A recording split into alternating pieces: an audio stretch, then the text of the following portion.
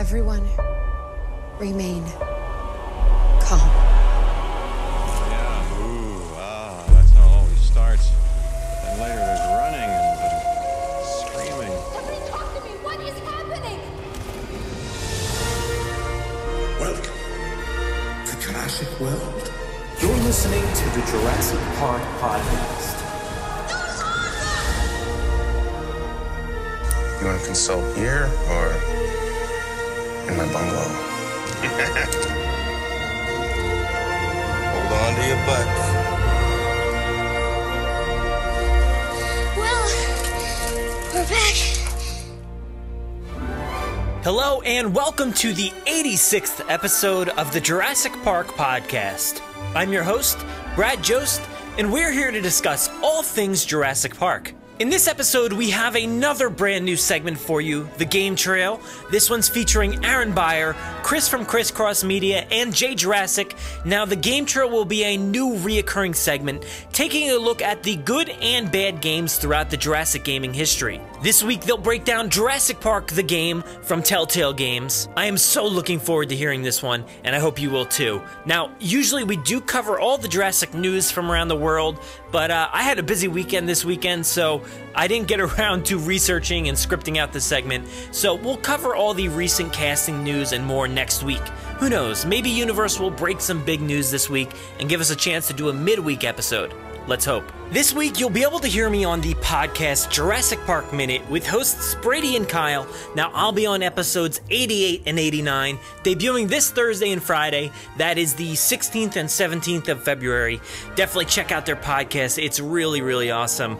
They break down the first film minute by minute, and if you're anything like me, you'll really enjoy their podcast a whole lot, I promise you. I'll also make sure to include a link to their podcast in the show notes. Don't forget, we have a special promo code available to listeners of the podcast to use for Jurassic World The Exhibition. Head to fi.edu or call the museum at 215-448-1200 to purchase tickets and use the code JWGENER to get $5 off daytime adult admission tickets to Jurassic World The Exhibition. Now, this is limited to 4 tickets per person. It does include general admission to the Franklin Institute, but it cannot be combined with any other offer or discount. Now, there are upgrades available on site for the IMAX and 3D theaters. It is redeemable online, over the phone, or at the ticketing desk. Now, processing fees do apply when ordering your tickets in advance. It does exclude holidays, but guess what? It is valid through 4/19/17. April 19th, 2017. Again, the promo code is JWGENER. Use it and let us know when you do. All right, well, why don't we climb into the Humvee, set our course, and head off for the game trail.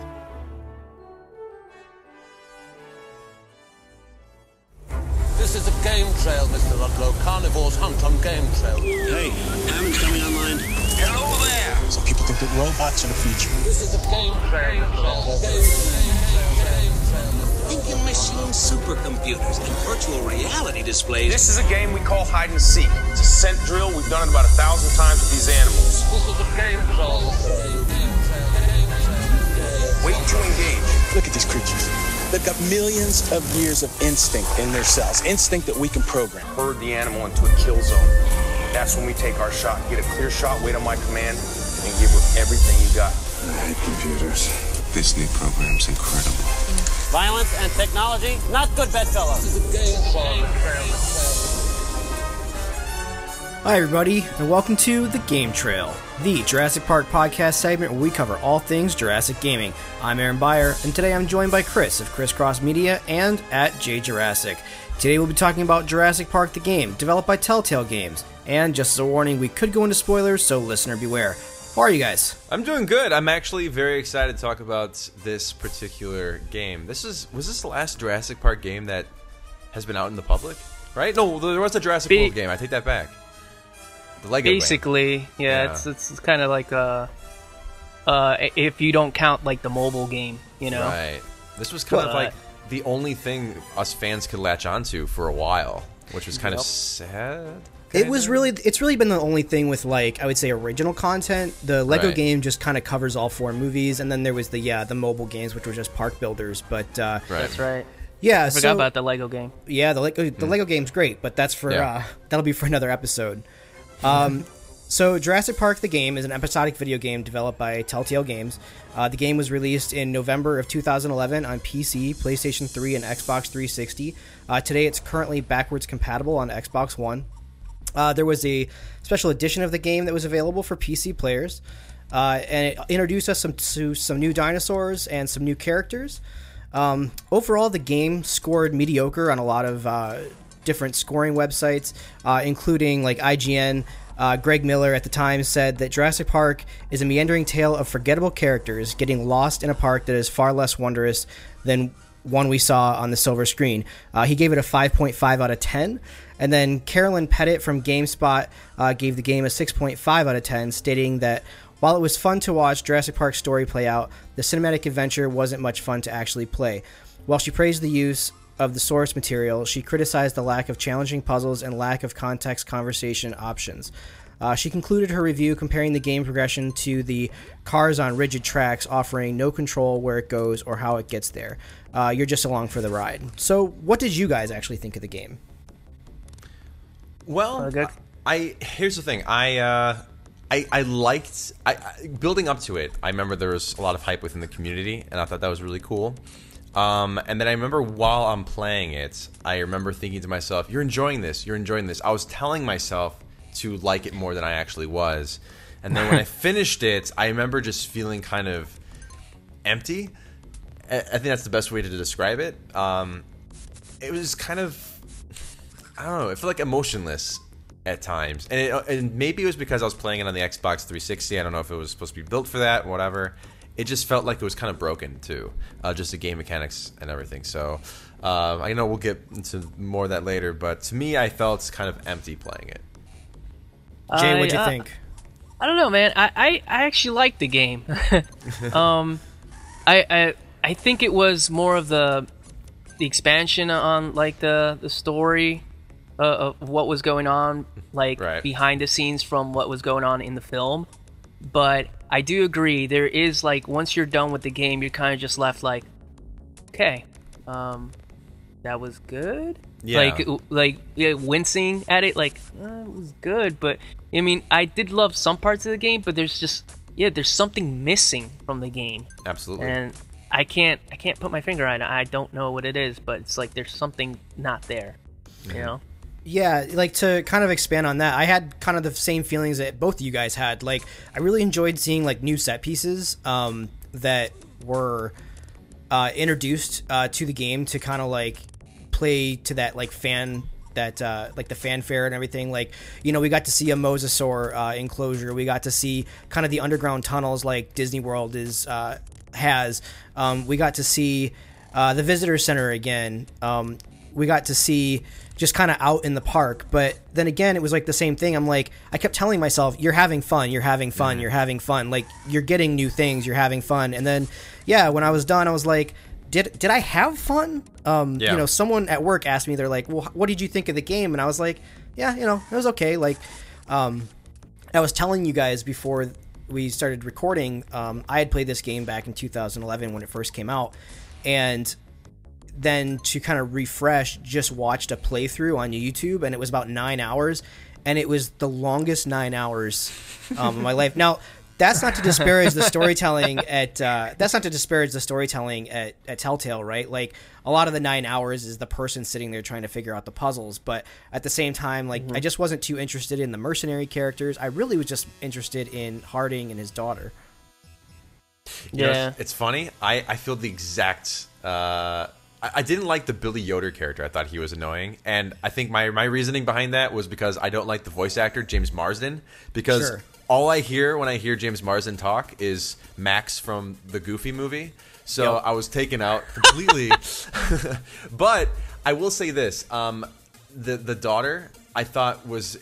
I felt like they just shoot in like a daughter young type character that was smart talking, because a Jurassic movie needs a kid, so what do we need? Like, I felt like it was just kind of like a thing. They're like, this is a formula. We need to follow the formula. Well, it's not Jurassic Park, right? Unless there's a kid going through a divorce. Right. But I mean, I don't know. I've never really been a mercenary like kind of fan, and I do like James Marsden. But like you said, when I hear him, I hear like his character from Goofy Movie or Full House or Family Matters. Like, it's all I can hear. Yeah, I like the other dude, the machete guy. I thought that was cool.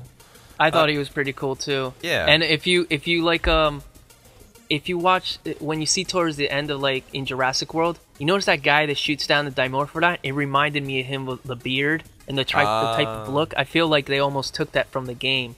I don't know. That's my opinion. But when I saw that, he was a good character. I think so.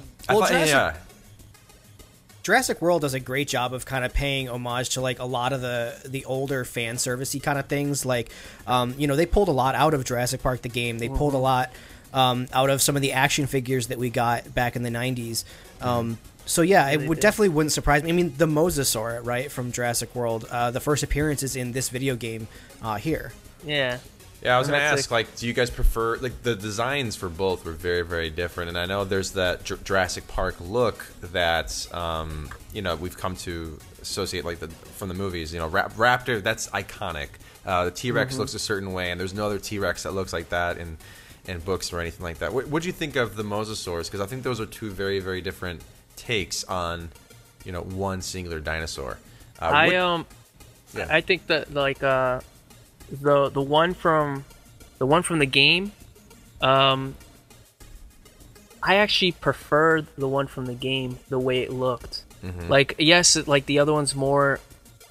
They're both different from the actual animal in some aspects, but I don't know. I just love the fins and the coloration on him. Yeah, it looked really great, and I remember I actually was like, I had a friend of mine that was actually working to make like a sculpture out of it, and during the time we were playing that game, and I thought that was really cool. So it, like, the look of that Mosasaur, like it from the game and during that time is always like I preferred it more than when I saw it in Jurassic World.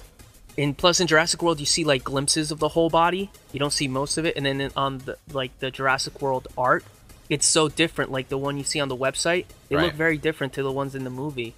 They changed up. All those dinosaurs did, yeah. Yeah.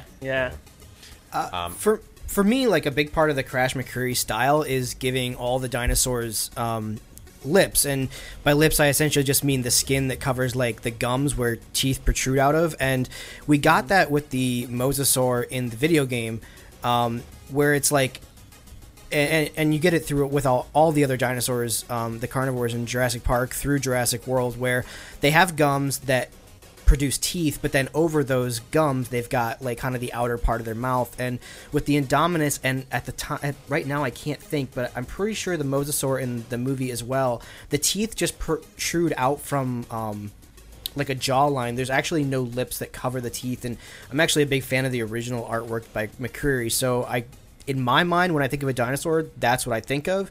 And that's what we got in the video game. So I actually tend to lean a little more towards the video game one myself too. And I will say this, with the video game, I think that creature, that design looks more ferocious. And if I were in the water and I had to be scared of one or the other, I think the video game actually does a better job of making it seem menacing. If you look at the tail, I mean, that it's almost like a crocodile's tail, how it has like those kind of like fins, and the way it looks. It takes aspects of creatures that are actually really out there in the wild, where as the Mosasaur that we got in the film, I feel like it's too smooth or too streamlined. There's something about it that doesn't have that same oomph. You know what I mean? That's what I feel. So I really love the design of the game. I think they did a very, very good job. That's really true. And also, if around that time, like, science believed that the Mosasaur tail looked like that, like the one in the game. And then we found out, like, it actually looked more like the one in Jurassic World. So the one in Jurassic World actually corrected the one from the game. Interesting. But yes, the one in the game actually has like a more menacing tail, has that more crocodilian feel to it. Where the size comparison, of course, if you saw that like whale-sized one coming at you, you'd be pretty scared. But just the look of that, just like swimming by on like in a lagoon, and you're just like walking through, kind of makes you feel kind of like that that fear that you have when you go down to Florida and you see any pool of water, you know? Oh yeah, absolutely. And I mean, okay, let's be honest. Like Jurassic films and stuff, they're not 100% accurate to the of course to the actual structures of the actual dinosaurs and stuff like that. So it's interesting that they went ahead and they implemented the changes of the mosasaur when they found out that this tail wasn't exactly like that. But personally, I wish they kind of stuck with the old design. But you know, yeah. So, but what are you gonna do? Yeah, exactly. Absolutely. Now, we did talk about some new dinosaurs in the game. I think the big one that we should talk about is the menacing Trodoon. What do you guys take on this new character? Well, I remember they were like hinting at it. It was like the big thing of the game, like, oh yeah, we have this new dinosaur. It's menacing. It's gonna give you nightmares. It scares the other dinosaurs and stuff. And I remember they were showing hints of it, and I was just like, big eyes, it's a Troodon. I'm pretty sure it's a Troodon. And then it ended up being a Troodon. But they actually, I like that they implemented, the feathered look to it, even though it doesn't have like the plumage of like later birds, or like they would say like feather type 3 or type 4. It has more like proto feathers. I did like also the like this type of venom that it had in its saliva that disoriented you, which they said that the Compsognathus had that in like the book. And I think in Lost World they say that their bite had that would disorient you. Or I think it was the first book, Jurassic Park book. And they implemented that with the Troodons. As design and color, didn't like the way they kind of looked a little bit. I just like more the proto feather look. Their mouth looked weird to me. It looked like almost like a spoonbill pelican, like that. That it just didn't have like a raptor, a dromaeosaur skull. It has like a flat duckbill face almost, and its teeth were just like kind of coming out. And I don't know. I didn't like the design of the face. I did like that they put proto feathers, but that's about it. I think I was kind of okay with that design. Not so much maybe due to its accuracy or anything like that, but they run into this problem throughout all the movies where even the original movie, the Dilophosaur is a lot smaller than a true Dilophosaur because Spielberg didn't want audience members to be confused about the raptor and the Dilophosaur. So I think for the design of like making these kind of like little pack hunters, or like to me like they made like the sound of like mice and they kind of acted like mice. And we've already got the compies from the original movies and the book, so we kind of know that behavior. I think separating out the Troodon with this particular design, like the big eyes and like the glowing eyes and the poison, I thought that was kind of cool. I don't know if it was necessarily like the dinosaur that they needed to use in their marketing is like, oh, the next big dinosaur. It's like, well, okay, like cool. To me, like it really came down to that mosasaur at the end, which is the final set piece. It's the final hurrah in the game. But the Troodon was cool. No complaints at all about it, really. Yeah, I feel like to an extent we have the raptors already, who are these pack hunters. We have the Dilophosaurus, which the fan base has been, like crying for more. I feel like they could have used what was already established, especially with this game taking place essentially during the first movie or towards the end of the first movie. So having said that, to me it almost felt like it was kind of just tacked on, like, oh, what do we have?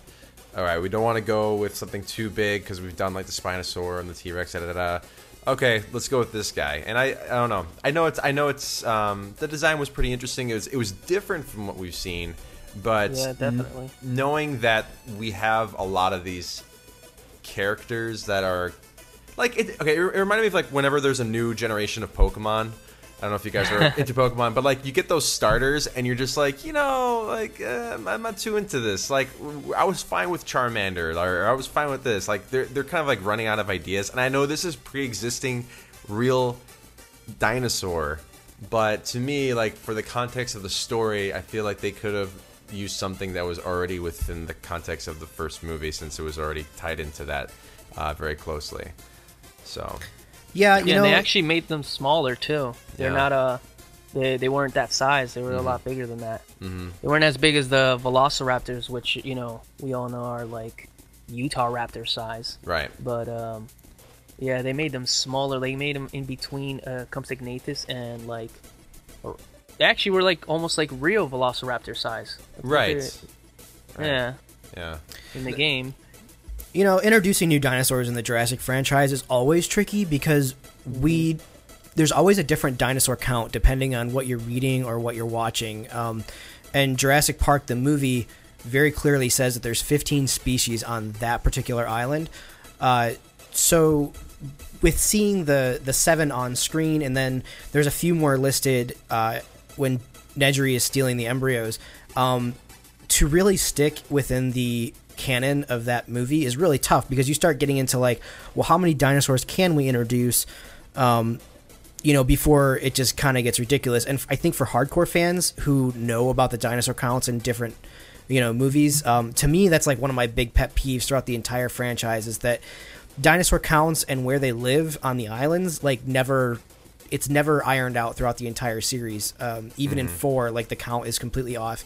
But that's just something that like what do you do, right? You just back yourself into this corner that you can only have so many dinosaurs in these movies. That doesn't make any sense. So why they felt the need to give the number in the original movie is kind of a bummer to me. I get the original movie probably never meant to really have a sequel, so that's kind of the justification I give to that. But yeah, I think it just gives, there's a problem, right, when in Jurassic Park the big grandiose dinosaur is the T-Rex, and then it's like, well, what do you introduce to kind of maybe go up against T-Rex or whatever? And on that particular island, the answer really is kind of nothing, you know, other than the raptors. You know, my big problem with all this is it's always been that we've always had a large predator, and we've had a small mid-size, like human-sized predator, and then small predators. We never have a mid-sized predator. I've been like petitioning for them to introduce either an Allosaurus or a Carnotaur. That all the fans know about the Carnotaurs in Lost World, in the book. You know, they took the aspect of their chameleon-like ways and abilities, and they put it onto the Indominus. But it was like that 1 second in Jurassic World, you know?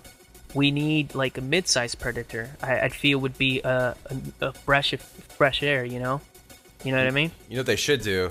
They should make a whole movie or a game with a pissed-off brachiosaur who's just to everybody on there. Right? That's what I want. Around, just sitting in front of doors or like blocking roads. Yeah, just like stepping on everybody. He's just like, screw this. He's just kicking in. He's just mad. That's what I want. You want to mix it up? I want the pissed-off brachiosaur story. That's what I want. Yeah, that'd be awesome. It would be awesome. And it's funny because the way Crash drew them, they look like they're always smiling, like they're always happy. You know, and to have one that's like has a frown, and it's just, you know, have the one from Jurassic Park that sneezes on Lex. Oh yeah. And have that one just like he's mad because he's still sick. He's just sneezing on buildings, like.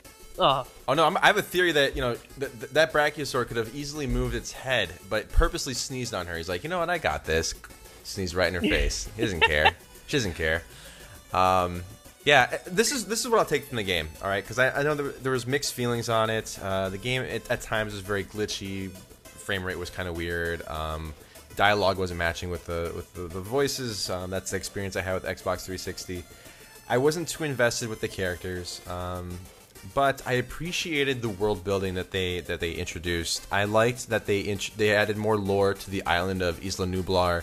That there were like native people there. I didn't appreciate the fact that they kind of built John Hammond up as this kind of evil guy who came in and just stripped the island. I didn't really know what to take of that, because I always picture John Hammond as, in the books he's very different than he is in the film, but this is based on John Hammond, the film character, and it seemed out of character for John Hammond. But I appreciated that they talked about the native creatures of the island. I liked the introduction of like the volcano and how it was dormant. So those are the things that I liked. And a question that I wanted to talk about bring up to you guys is, originally this was supposed to be part of the Jurassic canon. And now, after Jurassic World, there was a lot of back and forth on, is this part of the canon still? Is this not? Is this just like a side thing? What is the consensus, with everybody about the game? I don't think it is anymore. Just for the simple fact that the mosasaur. That kind of changes everything a little bit. Well, does it though? Does it though? Why I don't know. Just because of the design, I mean, because the mosasaur that's in Jurassic World, they could have designed it to look differently. So now that there's this whole thing of them, we can tweak it to be a certain way. None of the dinosaurs are original in Jurassic World or whatever. I forget what it's like on one of the older podcasts that I heard. Brad talking with someone else about it being canon. They brought up a good point, and I can't remember what it was, and that started to make me think that way. That it might not be canon. There's certain things that could still be canon, but it's like you're like nitpicking, like picking little parts of the story to put in canon when the story as a whole would be just, taking wouldn't work. Right. It has to work all together. And the one thing I remember is that the T-Rex blasts through the visitor center door and breaks the entryway. And in Jurassic World, obviously, the two boys, their names are escaping me right now, walk right up to the original visitor center, and it seems like it's all intact. So I guess I'm led to believe that that's a good point. Proves that it's not. But then again, it's such a small aesthetic thing that maybe it was just kind of overlooked. I don't know. Yeah. I feel like, with Star Wars, we essentially get, these companies who hire a person, right? And they come out and they say, look, all these years, this counts as canon, this counts as canon, this stuff no longer counts as canon. Until someone at Universal wants to hire a person to do that, cough, cough, me, I would say that this is not canon only because, again, for me, just really stupid, simple things like dinosaur count and just kind of taking into the idea that, like you said, the door isn't busted in Jurassic World. Until someone comes out and says, what is and is not canon, I just take that the movies are canon within themselves, the books are canon within themselves, and then everything else is just kind of, singular Indiana Jones style adventures where nothing really matters from, piece to piece. It just is what it is at the time. I would love if they would make an in-canon video game and still count that in the movies. That'd be fantastic, but I don't see that happening anytime soon. Yeah, it's like the comics. The comics go overboard with some of the crazy ideas they come up with. You know what I mean? Some they had an adaptation of the film for Lost World and Jurassic Park that came in 4 issues each. Yeah. But after that, the raptor attack one. There's a raptor piloting a helicopter. You know what I mean? I love went that. overboard. It's great. You've seen that one, right? I own it. It's fantastic.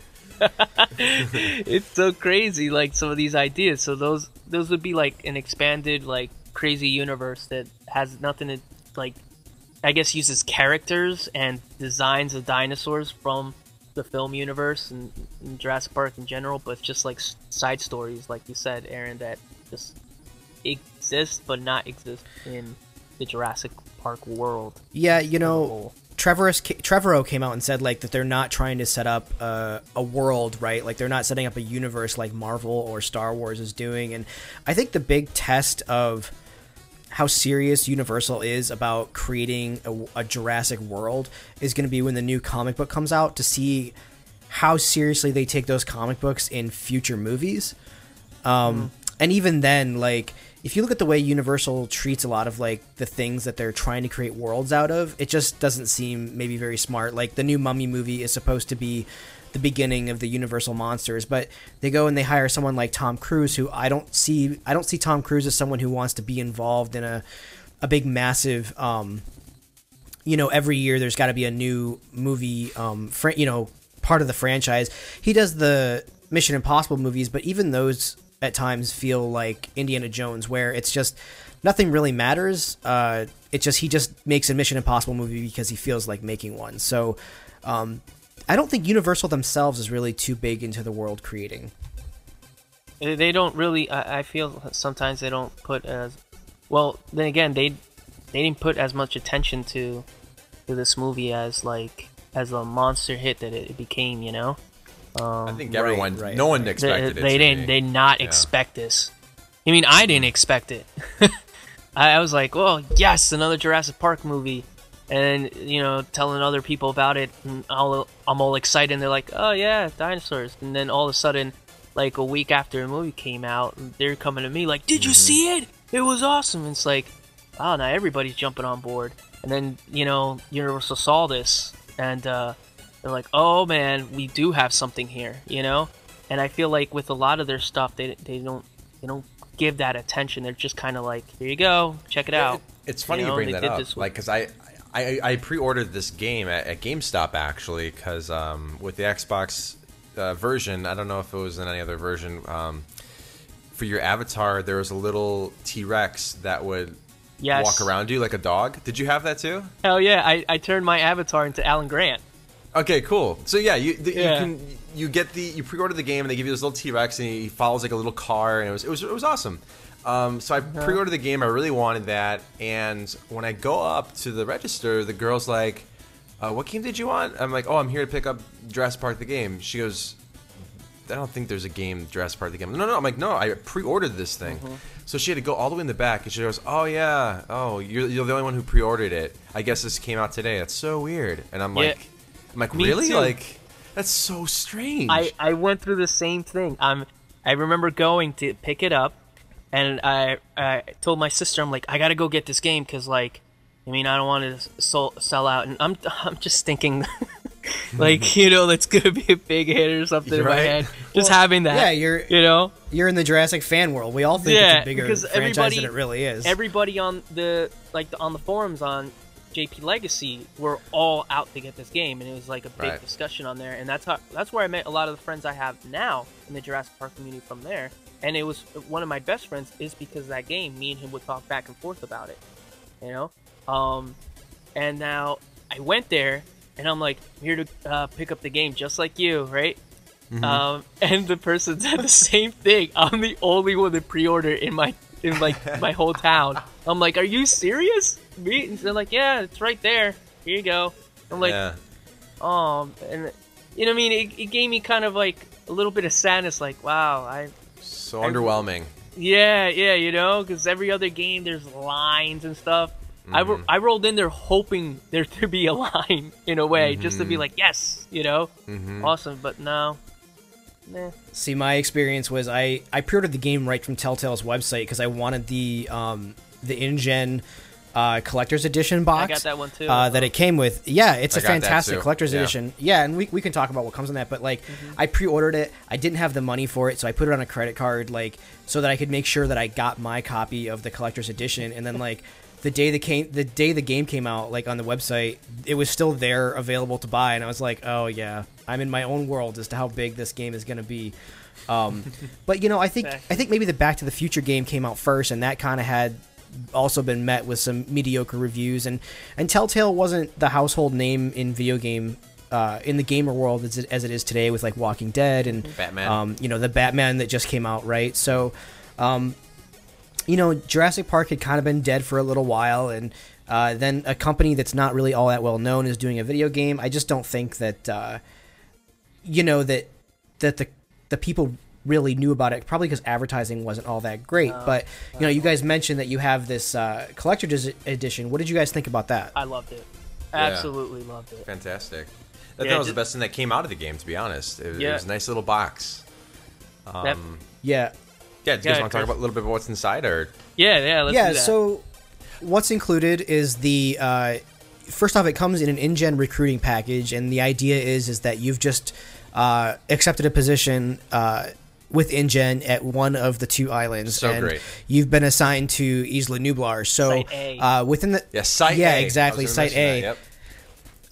So essentially the package is for you to keep with you on your travels to the first day of the job, and you get a map of the island, you get a field guide of all the dinosaurs in the game, or on the island. You get your ID badge, and then some other things you got in there were like the soundtrack to the game, and then you got the game itself in like a nice DVD case. And a patch too, to put on your shirt or hat or something. That's right, the patch. Yeah. And the booklet came in with like nice original artwork that was like actual Beautiful concept stuff. art for the game. Yeah, it was fantastic. I really liked that. I liked the little attentions to detail, like you were saying, Site A, which I never thought about in Isla Nublar like that before, which was kind of cool. The letter, dude. The letter, and it's Oh, signed yeah. by John Hammond. That's so Yeah, cool. that was When cool. I remember opening and reading that, and then seeing John Hammond's signature, and I was just like, oh, John Hammond wrote me a letter. I mean, you feel it was that, a really like, cool. Also, this one. Yeah, it was a really cool collector's edition, especially, you know, games now are so, you know, every big game gets a big collector's edition, and one of them, you know, someone who lives in an apartment, you know, the last, 5-10 years, I can appreciate small collector's editions, and the box this comes in is about the size of a small shoebox, and the art, original, you get the patch, you get, everything that you would get if you were to accept a job, on this island. I thought that was, like you said, the best part of the presentation of this game was definitely this collector's edition. Especially the box, too, how it has the big InGen logo. It's blue. It says Palo Alto, California on it. It's a beautiful box. And the thing I didn't like when I received that was that they put the postage on the box itself. I would have loved if they would have like put it like in a like plastic and then put the postage over that, or put it in a box. It's like the box within a box, because it was me being a collector that I am. It's like I had to peel that sticker off so slowly so not to ruin the box. And I talked to a lot of other fans that had bought that box and were complaining about the same thing, because some of them weren't as lucky as I was that was able to actually get the postage off of it perfectly. Some of them think about it ripped. this way. It's like that box was actually sent to you because you're going to be working at InGen. You know what I mean? That's true. Yeah, I don't know. If you put it that way, yeah. Originally, go ahead. I guess from like a collector's point of view, I was just like, I gotta get this off. That's exactly how I was when I first saw it. I was using, I don't know if you guys ever do like the dish soap trick where that usually gets stickers off, but that could also ruin the box itself. So I was like, oh crap, I can't do that. And then I'm thinking, wait, this is a box that's supposed to be sent to me, a new employee of InGen. I'm like, you know what?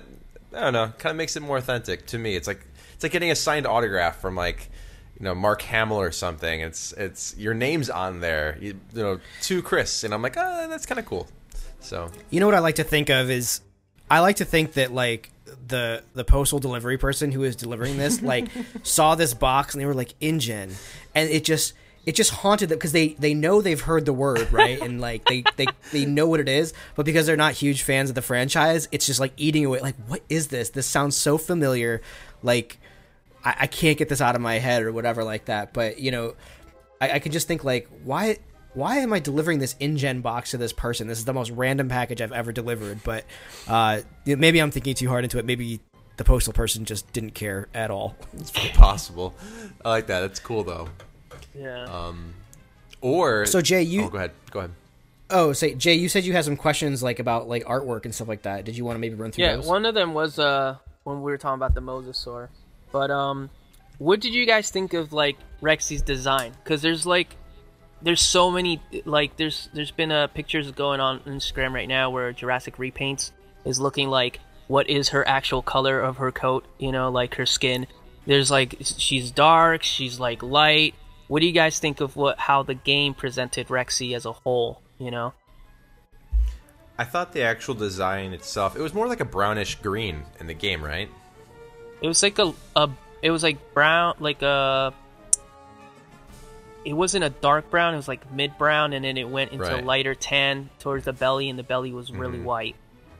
Okay, yeah, I remember this. I remember like with the game itself, there's kind of like a stylized look. It wasn't identical to the actual films itself. Like they tried to emulate the realism. I remember they were really promoting the fact that they used a different engine that they've never used in the previous Telltale games. So they're really trying to go for a more realistic style while also having this kind of aesthetic that could work within their game universe. So I liked that it still looked like a Jurassic Park T-Rex, but to me it still was different. You know what I mean? It still had that feature, I think with the T-Rex, it's all in the eyes. If you can capture the eyes correctly, then that's, to me it looks like the actual Jurassic Park T-Rex. I think they did a good job with that. Yeah, I think for as small of a video game company as this was back in 2010 or whatever, when they started developing the game, these games, they have to choose.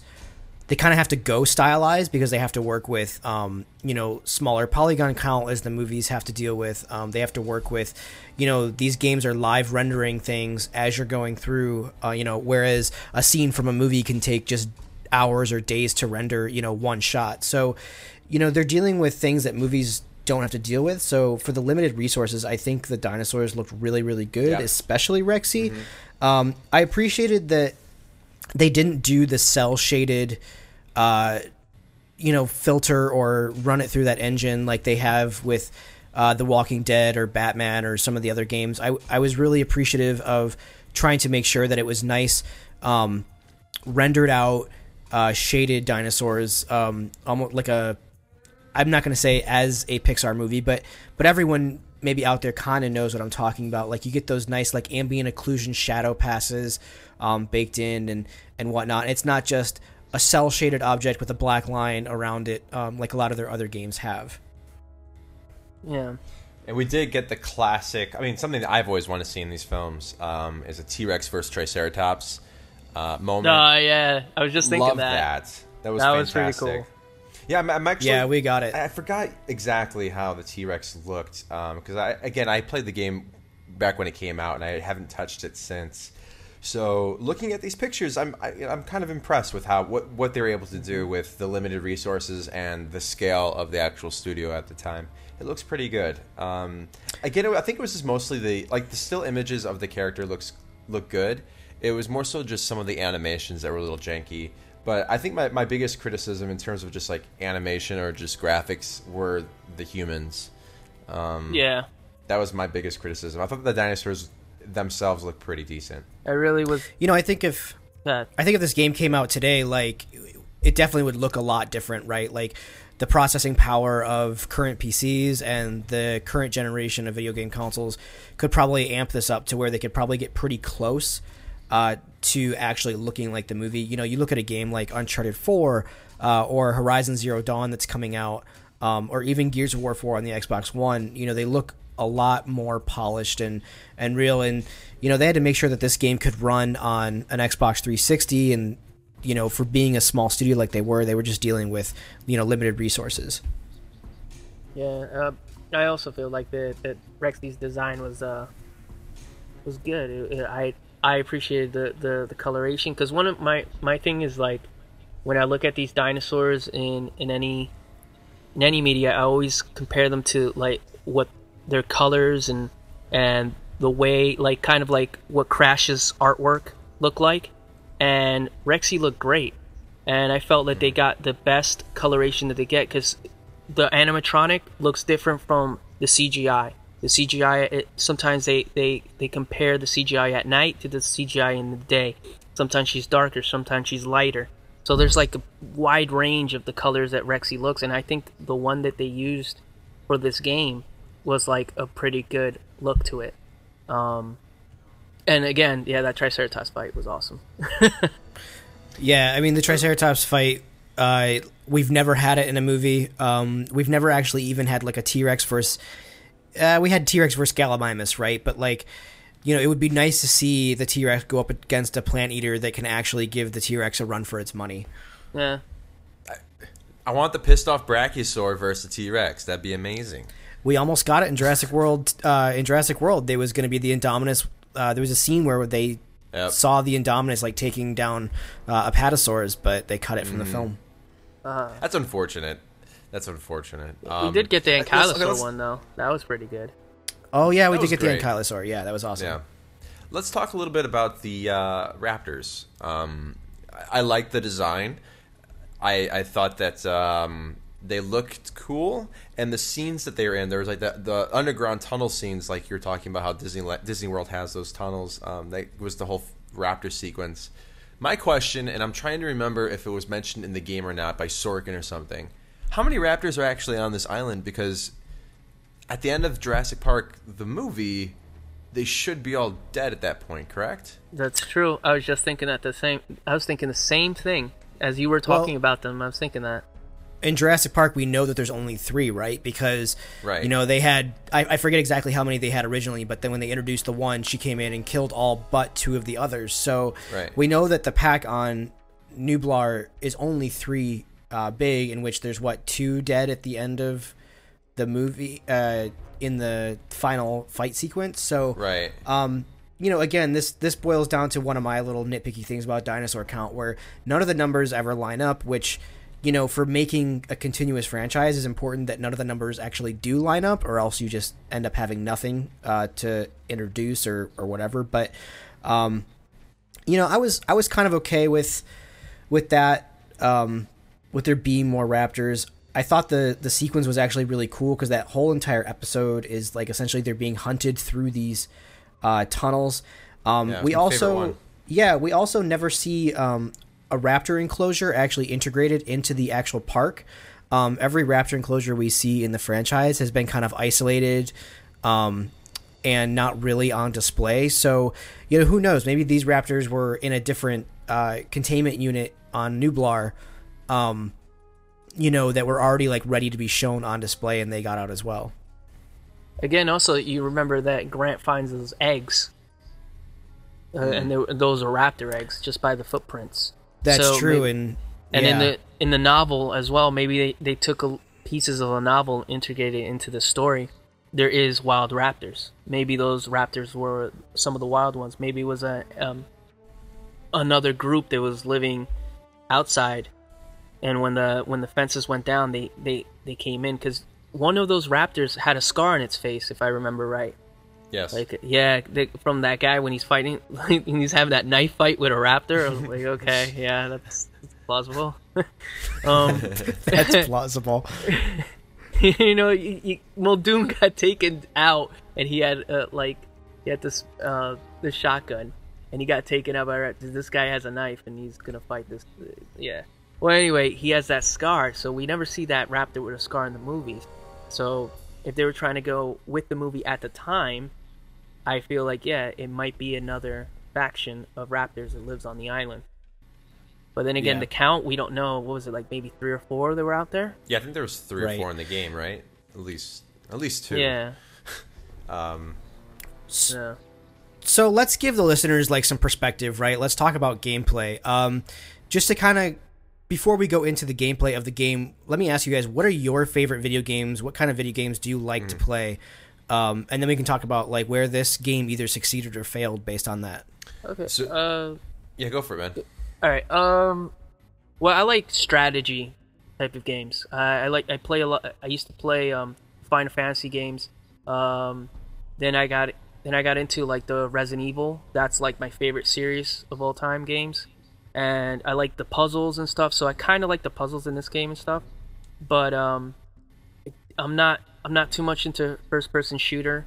I guess it would be like RPG and like some Final Fantasy type of strategy kind of game. Like a hybrid of that would be like the games that I play. Like right now I'm playing Witcher 3, but I have like no time for it, so I was like I've been playing it forever. Yeah, that's a problem for Witcher 3 not having time. Yeah, taking forever. I would say I'm a kind of a Nintendo fanboy. My favorite game of all time is the original Donkey Kong Country. Nice. But I have like a certain love for the N64 era. So any 3D platformers, Donkey Kong 64, Super Mario 64. But I'm also a big fan of those Pokemon original handhelds. I love The Legend of Zelda. And if venturing outside of Nintendo, I really like the Kingdom Hearts series. And while I'm not really big on modern first-person shooters, I do have a secret love for the Halo franchise. So I think if you're going to say what my bread and butter is, it's probably 3D platformers. Okay.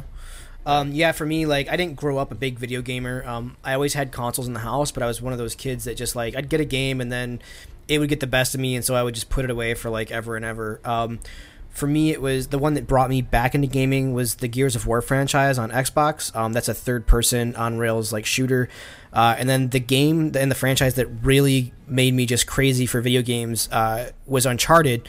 And what Uncharted does, it takes two of my favorite games, which is Gears of War and Tomb Raider, and it kind of combined them into one Indiana Jones style action game. And it's very story driven, but it's definitely on rails. Like, it's not open world or anything. But, you know, so for me, it's like, and for you guys, this game doesn't actually sound like any of the games that we absolutely love to play.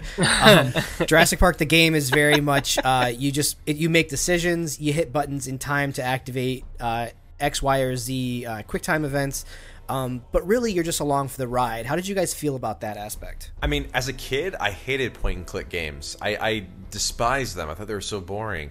And I did play the Back to the Future games before this, almost as in preparation, and I'm thinking, oh boy, here we go.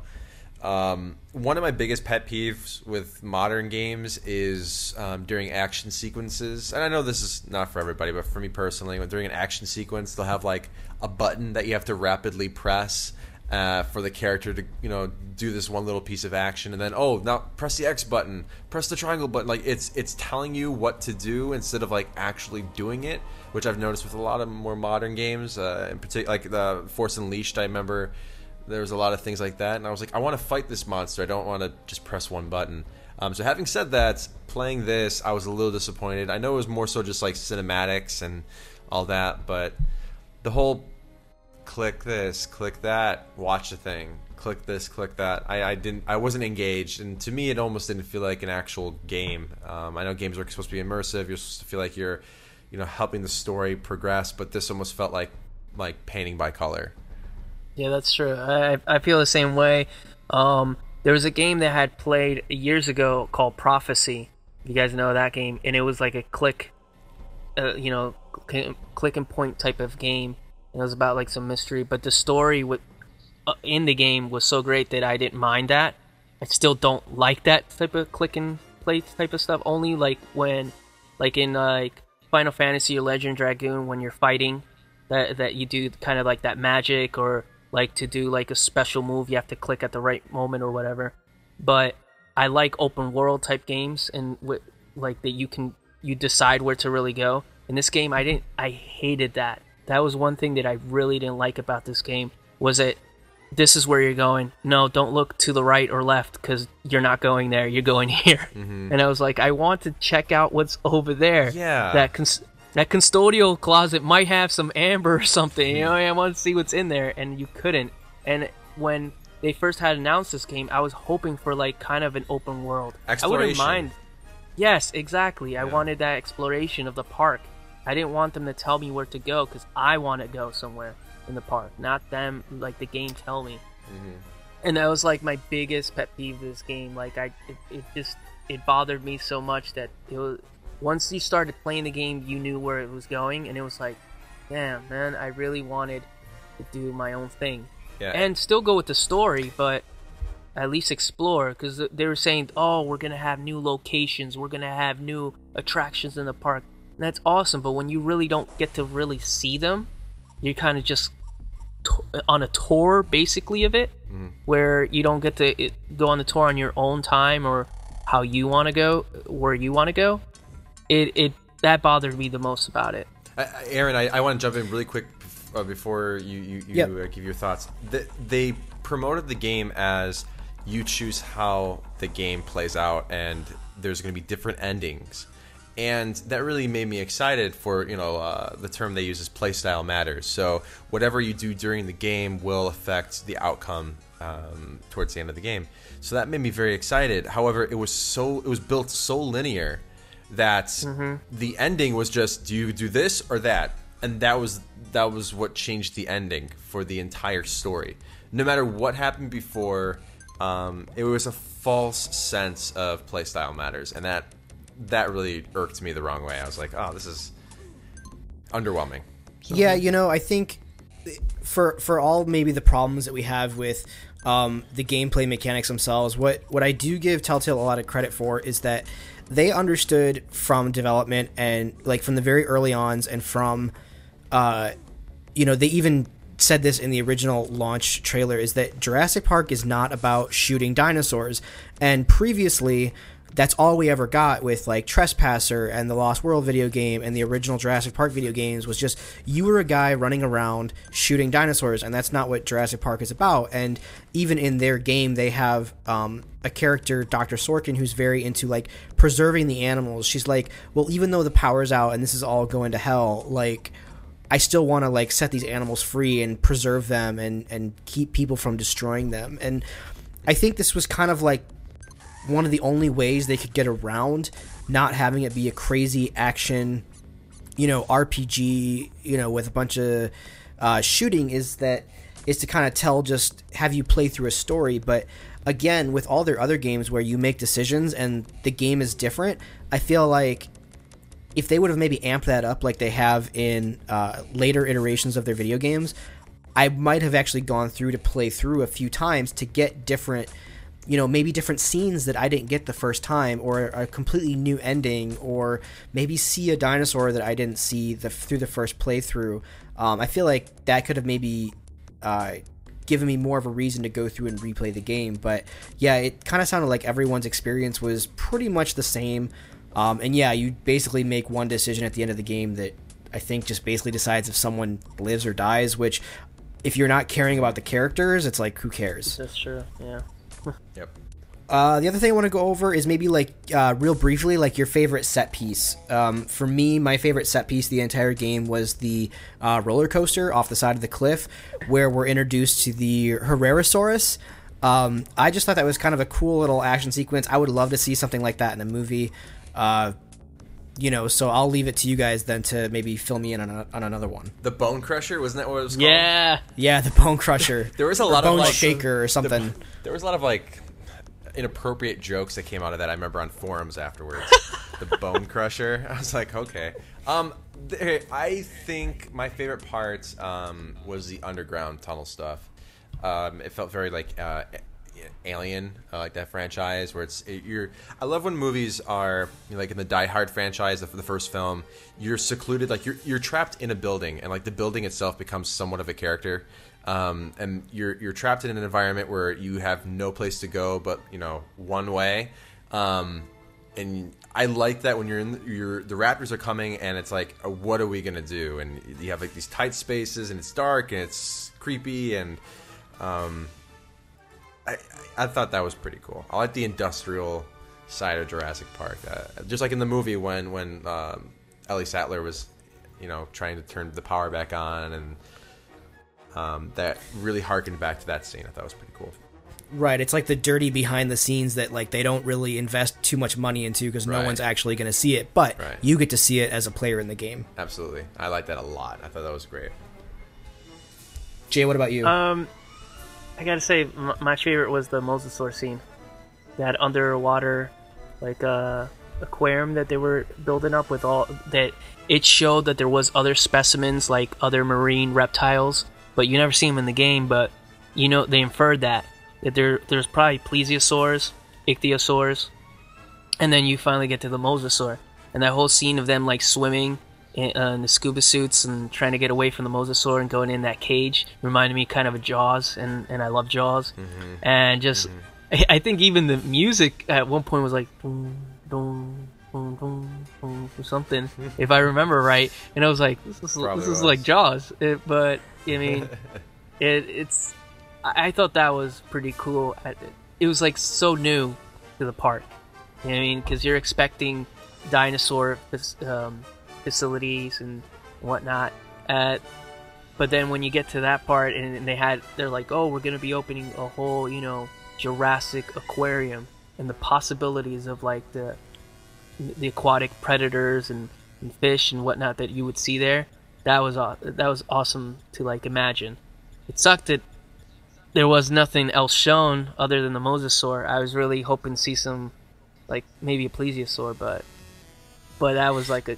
Did anyone else find it weird that like Harding is like the head veterinarian guy, and he has no idea that this place even exists. Like, yes, I thought that was totally random. He's like, "Oh, what are these? Oh, these are like feeding tables." It's like, I don't know, man. You're the vet. You tell us. You know? Yeah, I didn't like how that they wanted to tie it to the movie, so they found the one veterinarian in the movie, and they're like, let's make him an entirely different character. I think personally, I wish he was a different person, and that, like you said, was written a little bit differently, because he was playing dumb the entire time, and he was really dumbed down and watered down throughout the entirety of the game, and I didn't really buy it.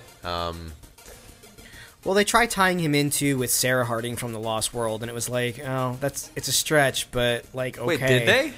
Yeah, they mentioned at one point that like either Sarah is like his ex-wife or like his older daughter or something. I forget exactly, but they tried they pair him up somehow with Sarah Harding, and it's just like it's almost like eye-rollingly bad. But they tried. I thought that was like some fans speculating, but gosh, that's when it becomes a little bit too much for me. Like when they try to make it's like you mentioned Jaws. I'm a huge Jaws fan myself too, but like how many times does one family get attacked by great white sharks? Like in Jaws 4, the wife goes from Martha's Vineyard and it goes all the way down to like the Caribbean or whatever, and the same shark travels the entirety length of the United States to follow her. It's like that's I don't know. Oh man, I'm tearing up over here because that movie is just wow. Yeah, I know what you're saying. Bad shark movies. It's like that's a whole different podcast, my God, right? Yes, it is. But yeah, I didn't know that they were trying to stretch that possibility of him being related to Sarah Harding from Lost World. That's new to me.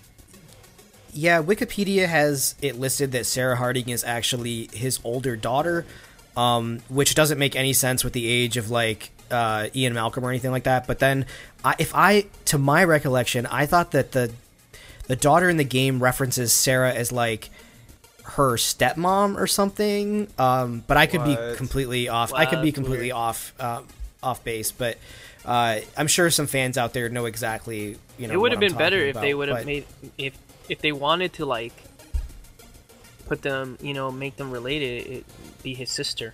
That would have made a little more sense, maybe, like a younger sister. Maybe it was. I could be... I may not remember. I do know they tried making them up, but... Now that you mention it, yeah, I kind of remember... I'm remembering back, her mentioning something like that, and me playing the game, rolling my eyes. Yeah. Alright, guys, so we're coming up on about an hour of recording here, and I know, Chris, you actually have to be somewhere, so let's just wrap this up with maybe some, like, final thoughts, and would you guys recommend that people play this game? Go ahead, Chris. Yeah, Here's the thing. I think if you're a fan of the franchise, you're going to find things in this game that you're going to enjoy. As someone who didn't necessarily enjoy the playthrough experience, there are certain things that I did like. There's different side of Jurassic Park that you can find that isn't shown in the movies and even the book. And then there are little callbacks to the film and the book that is really cool, and little nods, and that makes it somewhat a more enjoyable experience. So I would recommend it for a Jurassic Park fan, but if you're a gamer and you want to learn more about the Jurassic Park franchise, I would rather you pick up one of the novels or watch the movies, or maybe even pick up one of the comic books from the 90s, even though those are kind of crazy as well, but I think those are more enjoyable. Yeah, I would say basically the same thing. Like, if you're a fan of the franchise, it's a game that I would recommend you playing, just for the simple fact of certain things like that'll make you smile while you're playing the game, like certain little things that'll pop up, and just some of the new locations that could have been plausible at the park, because there's some of us say it's still canon, some say it's not, but it could have been like the roller coaster or the aquarium or those tunnels, all those like locations to add on to like the story of Jurassic Park or the facilities that we had that was on Nublar.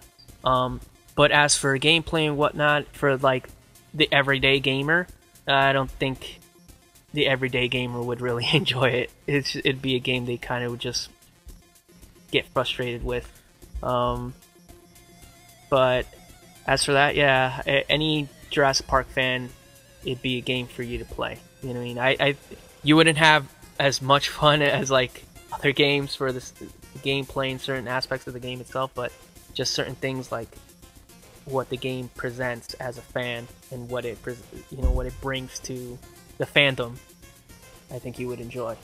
Yeah, I mean, without elaborating that, because I feel pretty much the same way. I think if you're a Jurassic Park fan and you are not into the slow, methodical kind of games, I would definitely suggest maybe just watching the whole thing on YouTube. It's about 8 to 9 hours long. If you just want a pure story, if you want to play through this game, I would highly suggest not trying to play through in a rush. I would play like one episode a week. Each episode is maybe 2 hours long. I would say sit down one night, get 2 hours of it, and then put it away for another week, and then come back and play another 2 hours, put it away for a week, and just repeat. It does get a bit monotonous, but the artwork is beautiful. The rendering is nice. The animation is a little janky in some spots, like we talked about, but overall, I would say if you're a fan, see this game, and if you are not a fan of the franchise, just pass it all together. That sums it up pretty good. But all right, guys. Well, with that said, I think we'll conclude the first episode of the Jurassic Park podcast, The Game Trail. We hope you guys out there enjoyed listening to it, and we'll be back again, I'm sure. Awesome. Thanks, guys.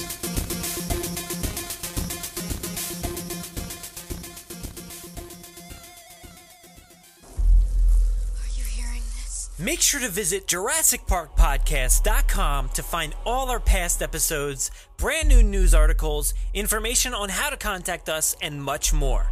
It's a great source for everything related to the podcast, and of course, Jurassic Park and Jurassic World. Head to JurassicParkPodcast.com and help us build a great community. Anybody hear that?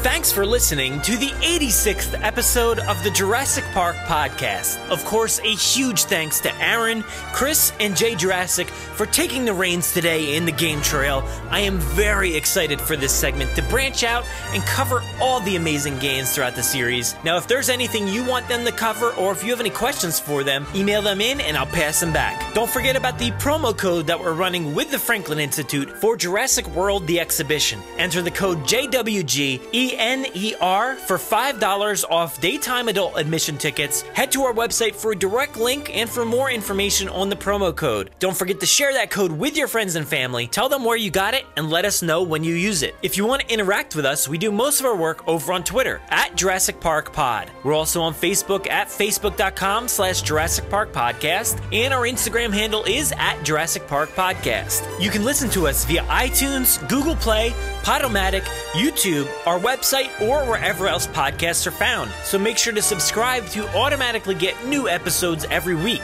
If you haven't already, please give us a 5-star review in iTunes or a great review wherever you listen to the podcast. It will seriously help out our rankings and make it so much easier for fans like you to find us. We're usually spotted commenting on the Jurassic Park subreddit as Jurassic Park Podcast. Don't forget to check out JurassicParkPodcast.com for all the links you heard here today. If you want to get a hold of us, you can email us with any news stories, MP3s, comments, or if you want to debut a segment of your own, just like the Game Trail, send them to JurassicParkPod@gmail.com. Or you can submit questions directly on our website contact form. If you'd like to record something for the show, send it in to us and we'll feature it in an upcoming episode. If you don't have any way to record, you can give our voicemail line a call and leave us a message. That number is 732-825-7763. Thanks for listening and enjoy.